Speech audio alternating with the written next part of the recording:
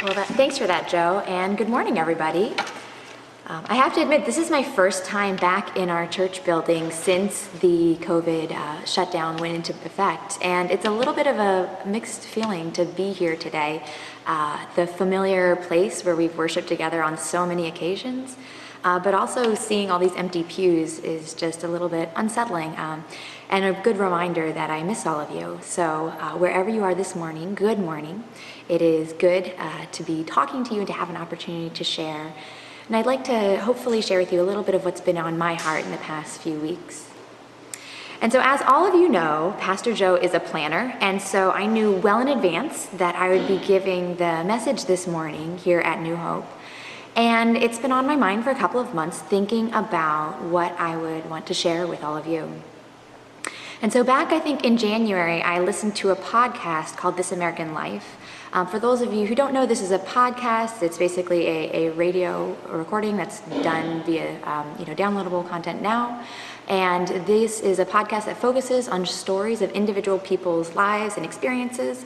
Sometimes they cover very deep, heavy topics like economics. Other times it's light and fluffy stories like the circus, seen from different people's perspectives and through different eyes.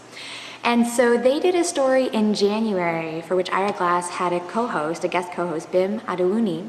And she was a young woman from the UK who came here to the United States for the very first time to go to summer camp when she was about 19 or so. And this just absolutely blew her mind, made her day, made her entire summer for that matter, as she got to experience for the first time all the things she'd read about as stereotypically and classically American experiences one has during summer camp. And she just found this a completely delightful experience, and she began to wonder, are there other things in life that are like this that would fill me with that same sense of delight? And on that podcast, she introduced a poet. His name is Rick Gay, and he actually took the search for delight to a whole new level. He spent an entire year, every day, writing down an essay, short or long, about something that delighted him that day. Many of these were small things, seeing the bees pollinating flowers, working in his garden, seeing things grow. There was one story he told about a day he took a tomato seedling through the airport onto a flight with him as he returned home from visiting a friend who had gifted him with it. And just the comments and the extra sort of attention and mishaps that happened because of that tomato seedling. Sometimes his recollections of delight and his reflections touch on deeper things as well. But it's interesting to see him look at this through an entire year and try to understand what is delight and what does it really mean. And so this is a pretty delightful episode of This American Life to listen to, as you can imagine. But it got me thinking. There was a verse that popped into my head, delight yourself in the Lord and he'll give you the desires of your heart, which I'd heard as a kid. But delight isn't something I really spend a lot of time thinking about these days. And so I wondered, should I be thinking about delight more? Is delight something we really should be pursuing or seeking out as Christians in our lives? And what would that look like? And so today we're going to talk about delight. And we're going to speak about what God's purpose is for delight and why we should be seeking it as Christians. And so just to sort of cut to the chase, what I've realized in trying to think through this and understand and study the Word over the past few weeks is that delight is actually the antidote to the fear that so naturally plagues us in our lives. As we seek delight and delight in God's heart, His delight becomes our delight. And our wills and our wishes become aligned with His and takes our eyes off of the fear that we are just so naturally inclined towards. And so I'm hoping to tell you a little bit about that today and share a little bit about what I've been learning. And I think the first thing that would be helpful to do in understanding this is to understand the definition of delight. And so delight is to take great pleasure in something or to give someone great pleasure in something, right? And I think when we think about delight, we often think about this momentary, maybe transient, great happiness. I think the picture that most commonly comes to mind if I say, that is just such a delight or what a delight, might be something related to children, right? We think of children as being very easily delighted and a delight to many people. We also think of, baby animals, all these YouTube videos that are out there now as being delightful and giving delight. And so children are easily delighted. My boys were just over the moon. They discovered a whole pile of worms under one of our mulch bags. They received so much delight just from a couple of worms. They also receive a lot of delight from Christmas morning, big things, right? Or an unexpected a visit from a guest. So there are big things and little things in which kids delight. But as I looked at my own life and thought about my own experiences, I feel like I can think about a lot of things I have delighted in the past, but I don't necessarily think about myself as pursuing delight in my life now. It's not something I intentionally seek out. I certainly find it on occasion, mostly by accident. And the things that give me delight, I would say, are generally nature, being out in the world God had created, and then my children. And I think mothers out there and parents in general will really be able to relate to that. Our children bring us delight, and especially as we see their delight, that gives us delight, right? What parent doesn't love the look on their kid's face when they're just surprised and delighted by something mom or dad has done or given them? One other thing I've noticed about delight in my life, though, is that I only seem to find it if I'm focused and present, right? So I'm only going to be able to delight in and really appreciate Lydia taking her first steps or learning to feed herself with a spoon if I'm watching and I'm engaged. If I'm busy on my phone or worried about cleaning up the kitchen, I'm going to miss those things. If I'm texting on my phone when I'm outside, I'm going to miss that sunset. And so we have to be present in order to truly experience delight. One other thing about the definition of delight, so it's a little bit different from joy, right? So joy I think of as something wholly different from delight. Joy is that settled contentment, that settled acceptance that comes from God's grace. Rick Warren describes it as a settled assurance that God is in control. And so the Greek word for joy is actually chara, C-H-A-R-A, and that's very close to the Greek word for joy, which is charis, C-H-A-R-I-S. And so our joy comes out of God's grace. It's an outpouring of understanding and accepting that right relationship with God that He's restored us to. Not coincidentally, my name, Carissa, actually is a derivative of charis. My dad was in seminary when my parents had me and thought it was clever to respell it a little bit and add the A for the female version. So there you go. My name means grace. And so joy comes from our relationship with God. It comes from His grace, right? The outpouring of that. But delight really happens in all sorts of ways, right? It happens in these small and large physical things, but also in the spiritual sense. Delight is something God designed us to enjoy. And the way that we know that is we see in the Bible that God delights in things. We see specifically many instances in which God delights in His people, in their right living, their right sacrifices, in their prayers and their worship to Him. And so God has made us in His image to feel the emotions that He feels and to have those emotional needs as well. And so He's made us to feel delight. And the Bible says specifically that God draws us to delight in Him. And so I'm going to take you to a passage in Isaiah. It's in Isaiah chapter 55. Which talks about that. And so this is happening near the end of Isaiah. The Israelites have been in exile, right? They are out of the promised land where they've been living for generations and living in a foreign country under foreign rulers for about 70 years. They're reaching the end of that time. And God is calling them to go back to their own land. And so in Isaiah 55, I'm going to read verses 1 through 3. He says, "Come, all of you who are thirsty, come to the waters. You who have no money, come, buy, eat. Come, buy wine and milk without money, without cost. Why spend money on what's not bread and your labor on what does not satisfy? Listen to me, eat what is good, and your soul will delight with the richest of fare. Give ear and come to me, hear me, that your soul may live. I will make an everlasting covenant with you, my faithful love promised to David." And so here we see God beckoning, calling the Israelites to Him, tempting them, as it were, to delight in Him, to delight in this right relationship, in this covenant that He's restoring, that He had made to their ancestors so long before. And He's using imagery from the physical world, right? Come, buy these things. You're thirsty, something to drink that will just satisfy you and quench your thirst in such a profound way, that'll bring delight to your soul, the same way that wine and milk and water would bring to you, that food would bring to you when you're starving and have no money. God wants to do that same thing for their hearts. And so I think that here God is calling the Israelites to delight in Him. And it sort of brings me back to my main point, right? Which is that God calls us to delight in Him as well. Because as we delight in God, we align ourselves with God's heart in the things that delight Him. And this pushes aside our focus on the things that so naturally cause us anxiety, that grab our attention.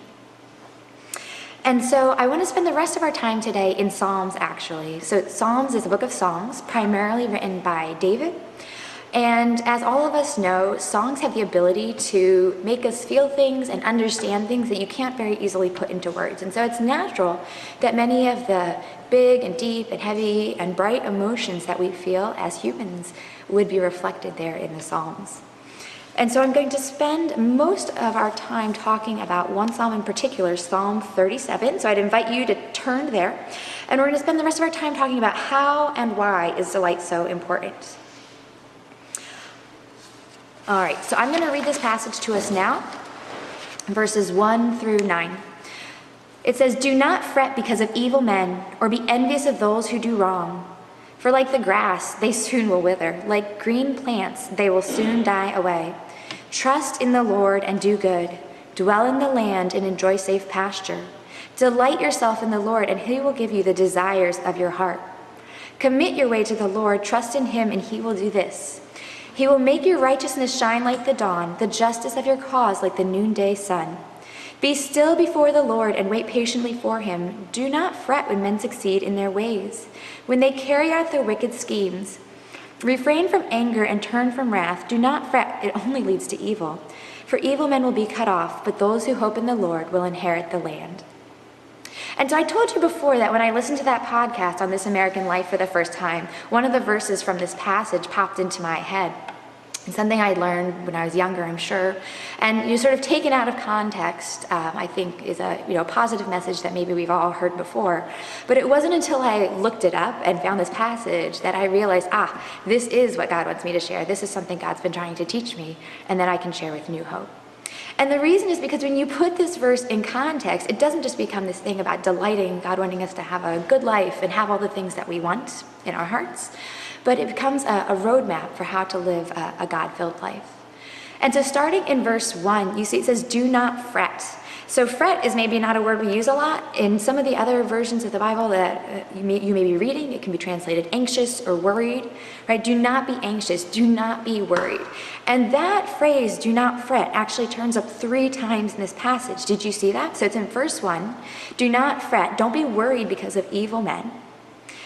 Verse 7, "Don't be worried when men succeed in their evil ways." And then verse 8, "Don't be anxious, it only leads to evil," right? And so here David is urging the people, right? Urging us through this, not to be worried. Don't worry. I mean, there is so much evil in the world, and I think it's so easy right now to fixate on that, right? To fixate on the decisions that leaders are making, the decisions that other people are making that are evil, and that they're carrying out on other people in the world. And it's so easy to allow that to take our focus off of God. But here David is saying, don't fret about that. Don't worry about that. Don't worry about those people, right? Because like the grass, they soon will wither. Like green plants, they will soon die away. So as big as the problems in our world seem right now, and this is not to say we shouldn't be taking action, because we should as God's people, but as big as those problems are, they should not be our main focus. God should. He's the one who's permanent here, right? Not the evil people who are making decisions, not the evil things that are happening in this world. Not even the pandemic is permanent, guys. This is all temporary, especially compared to God. And so the next verses after this, verses 3 through 7, kind of read like an action plan, a to-do list for how to not fret, right? He doesn't just say, don't worry, boom, no worrying happening now, right? No, he says, here are the things to do so that you don't worry. Do you see that there? Trust in the Lord, delight in the Lord, commit your way to the Lord, and be still before the Lord, right? And so he encourages us to do these things as a way to keep from worrying, fretting, and being anxious.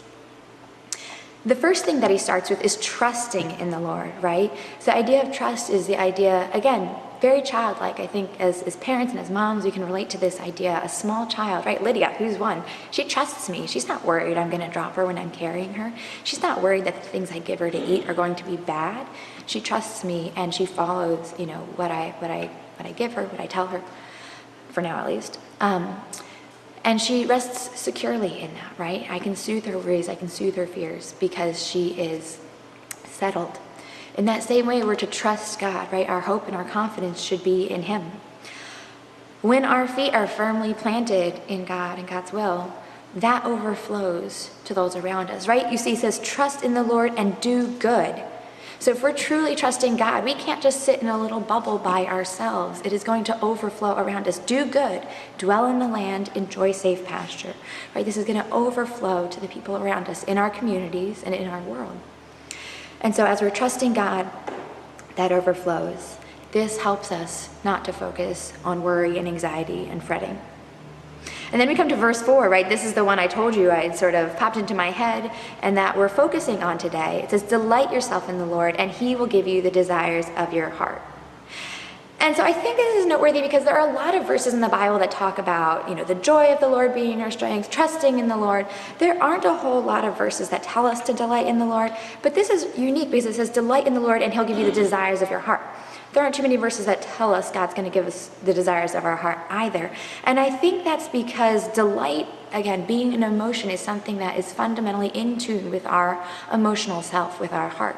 And as we delight in the Lord, that speaks to our emotional heart in a way that some of the other spiritual disciplines and spiritual practices that we cultivate can't do. And I think the other part that's really important about this is that as we delight in the Lord, he, again, is unchanging. So I told you about things that give me delight sometimes, right? A beautiful sunset, the spring, my garden starting to grow, my kids. All of these things are transient. And as I think all of us are realizing right now, especially in the presence of COVID, many of the things that we delight in, that we take our security in, our jobs, our homes, our loved ones, the ability to go out and give somebody a hug, those just aren't there anymore right now. And at a time like this, if our delight is in the Lord, it's secure, right? We have that no matter what, despite everything else that's going on around us. And then again, I think it's important to remember that if we're going to delight in something, we have to be focused on it. As I told you, I could only, enjoy that sunset if I'm looking at it and not on my phone scrolling Facebook or whatever. We can only delight in the Lord if our eyes are focused on him and seeking him out. Not to say God doesn't surprise us. So I think probably many of you can think of times when you've just been delighted by something and struck by something that was really something only from God, and that caused you to turn to him and worship him. God is good and he does that to us. But if we're going to cultivate delight in our lives, we need to cultivate keeping our eyes fixed on him so that we see what he's doing. We see these unexpected surprises and can delight in them and can delight in him. And then the second part of this verse, delight yourself in the Lord and he will give you the desires of your heart. I think when we take this verse out of context, it can be very easy to sort of have a prosperity gospel flavor to it, right? If we delight ourselves in God, then he's going to give us what we want, right? He's going to give me those things my heart desires. But I would argue that as we read it, maybe the emphasis goes a little differently. Delight yourself in the Lord and he will give you the desires of your heart, right? So as we delight in the Lord, I think he gives us our heart's desires, gives us the desires to have that are in line with his desires rather than just giving us what our own hearts want. And so again, as we learn to delight in the Lord, as our eyes are fixed on him, it aligns our heart with his heart, our desires with his desires, and takes our eyes off of what's going on around us, allows us not to be captive to the fears to which we're so easily prone as people. And then there are two more points after this. Commit your way to the Lord, right? So trusting God, delighting in God, these aren't just something we decide to do on Sunday morning and then Monday through Friday live completely differently. This is talking about that steady walk, that reliance, having our feet firmly planted in God every day, not just the days when we feel like it, cultivating practices that help us to do that. And be still before the Lord, wait patiently for him. So I'll be honest, this is the hardest part for me. Stilling those racing thoughts, quieting those busy hands, not doing something, and just waiting to hear from God, which again, to trust him, to rely on him. I see my children able to do that, but are we able to do that? Are we able to rely on the Lord?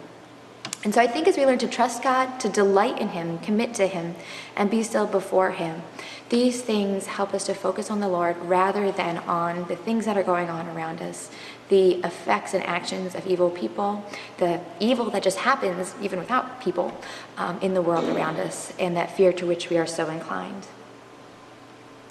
So then I ask you, okay, that's great. It's great that David told us this. Thumbs up, we're good, right? But it's so hard. It's so hard to remember this on a daily basis, right? It's so hard when the news headlines are negative in so many ways, when we get bad news from friends and family members, when you see the vitriol on social media. It's so hard to remember that we should be delighting in the Lord and not focusing on the things around us. So how do we do that? I think, again, we're so inclined naturally to be like the Israelites who followed the Lord and then got their attention pulled away to something else, and then God brought them back. They followed him again for a while, and then were pulled away. And so I think this is a practice that needs to be cultivated. I think it's important to recognize and admit that by nature our hearts are not completely steadfast, that we do have this tendency to get distracted by other things. And here, actually, I think delight is important, because I think in the church, we focus on many spiritual disciplines, right? Reading the Bible, praying, worshiping in a congregation, singing maybe, fasting, all these spiritual disciplines. But by themselves, these spiritual disciplines can draw us closer to God, but can also dry us out. If we are pursuing those things, those disciplines, without our heart, our emotions being engaged, they'll become empty rituals after a while. And I think that's where delight really is a bit of a secret key that maybe we haven't focused on enough as a church.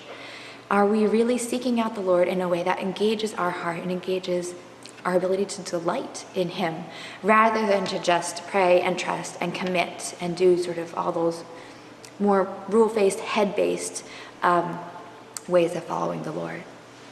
And so I think that there are some tools that can help us to cultivate delight for those of us for whom it doesn't come as naturally. I know some of you remember to delight in all sorts of things, and I think that's awesome. But for some of us, it doesn't come quite as naturally. And so I think we have some tools that we can use to cultivate that. So in the same way, if you want to grow tomatoes in your victory garden this year, you need dirt, a shovel, seeds. If you live in my neighborhood, you need some deer fencing and significant deterrence. But in the same way, we can cultivate delight using some tools. And so I think there are three primary tools to which we're pointed in this passage and in some of the other passages that talk about delight that can really stir our affections for the Lord and turn our hearts towards him. And so these are God's works, God's word, and God's people. God's works, God's word, and God's people. And so God's works, I've already alluded to this, for me is seen most significantly in the natural world, right? Seeing a sunset or a sunrise, seeing buds begin to come out in spring, hearing the birds sing, feeling the warm sun on my skin. I think that God's works can also be evident through the people around us, right? So just observing the unique and crazy and unusual and beautiful people that God has made from a distance or from up close, and seeing the amazing things that God has made us capable of can cause us to give glory to him and cause us to delight in the Lord. I mentioned my kids already. I have 3 of them, and I'm stuck with them 24 hours a day right now, so forgive me if they're the source of many, many, many of my examples today. But they are also a source of endless delight, right? The joy that they take in tickling each other. We've been having tickle fights every night recently, and that just delights all of us so much. Delights me to delight them. And to remember that that is something that God has given us, right? Really allows me to worship the Creator and reflect on him. We can also take delight in the things that God has enabled us to do, the abilities and skills that he gives us and has given other people, and the ways in which other people serve us and help us. So God's works, God's word, and God's people. God's word, I think, is important when it comes to delight. So I, at the beginning of this, looked up all the times that delight is mentioned in the Bible and found actually that a good number of those times happen in Psalm 119. And you may know that Psalm 119 is actually the longest psalm in the Bible. And as a kid, I always sort of dreaded getting to that part in our Bible study because it was just so long. It went on forever and ever and ever, and all of it is the psalmist talking about how amazing God's laws are. And as a kid, and even as an adult, I don't generally think laws are very awesome or amazing or fun or delightful. But I think at that point, remember, when David wrote these psalms, God's word, God's revealed word, really was just the laws, right? The beginning first part of the Bible. They didn't have all the other stuff that we have right now. And so when I think about delighting in God's laws, I think for us, maybe it probably means the whole word, right? The written, revealed word of God, through which God has made promises, right? And given examples of his people and how he has been there and how he has carried them through time and time again, adversity and evil and situations that people thought they would never get through. And so I think as we study God's word, we can delight in that. And so I think there are 3 ways to do that. So one is just by reading, studying, right? So if you get through a few verses at a time, studying deeply, if you're reading entire books at a time before you go to bed, all of that gets you exposed to God's word, reading his promises, reading the things that he's done, and delighting in him. Another way is through scripture memory, and I'd encourage you guys to practice that. So I was homeschooled as a kid, and as the daughter of a pastor, you can imagine we had a pretty rigorous religion and Bible class as well that included a lot of scripture memory, and there are a lot of verses that I remember now that will pop into my head randomly because of that. So I'm grateful my parents did that. One of them is from Psalm 19. It says, "The heavens declare the glory of God, the skies declare the work of your hands. Day after day they pour forth speech, night after night their knowledge sings." And that is just to reminds me to delight in God and his creation. And so I think memorizing verses that really speak to your heart can bring them back to mind and allow you to delight in the Lord. And then lastly, meditating on God, meditating on his promises, what he said and what he's done. And so the third tool that we have God's works, his word, and his people. And this one I think feels maybe the most poignant right now for many of us, not being able to share in person with each other the way we're used to. But God has given us each other, right, to spur one another on towards love and good deeds, to help us to deepen our own walks, to be there with us as a shoulder to cry on, someone to encourage us to take joy in us when things go well. And remembering to do that, finding ways to do that, creative ways to do that even now. If you aren't part of a small group at New Hope or at a different church, I would really, really encourage you to try to get into that. If the times we have here at New Hope don't work, let Pastor Joe know. I'm sure you can find some people who would be happy to come at a different time. Because that fellowship, really getting together in a small group, again, to share your worries, your struggles, your joys and triumphs, is something that allows us to draw closer to God, to delight in the things that are delighting other people, and thereby to delight in him. So I'd encourage you guys to cultivate all of those skills and to cultivate delight in your lives. I hope that I've convinced you today that delight isn't just a flippant emotion that maybe we try to foster in our children around Christmas or Easter, but that it's actually something God created all of us to have and to feel, and that it's an important part of our human experience. I think by forgetting to delight in the Lord and in how and who he's made us, we lose a part of our understanding of God. As we learn to delight in him, it helps us to focus our eyes on God, on his wants and desires for us, and makes our heart more like his heart. In doing so, we're less distracted by the fears that are so prevalent in the world around us, into which our hearts are so easily drawn. And so with that, I'd like to just close us in prayer today. Lord God, I just thank you for allowing me to bring the word today. I thank you for allowing us to be joined together all over the area.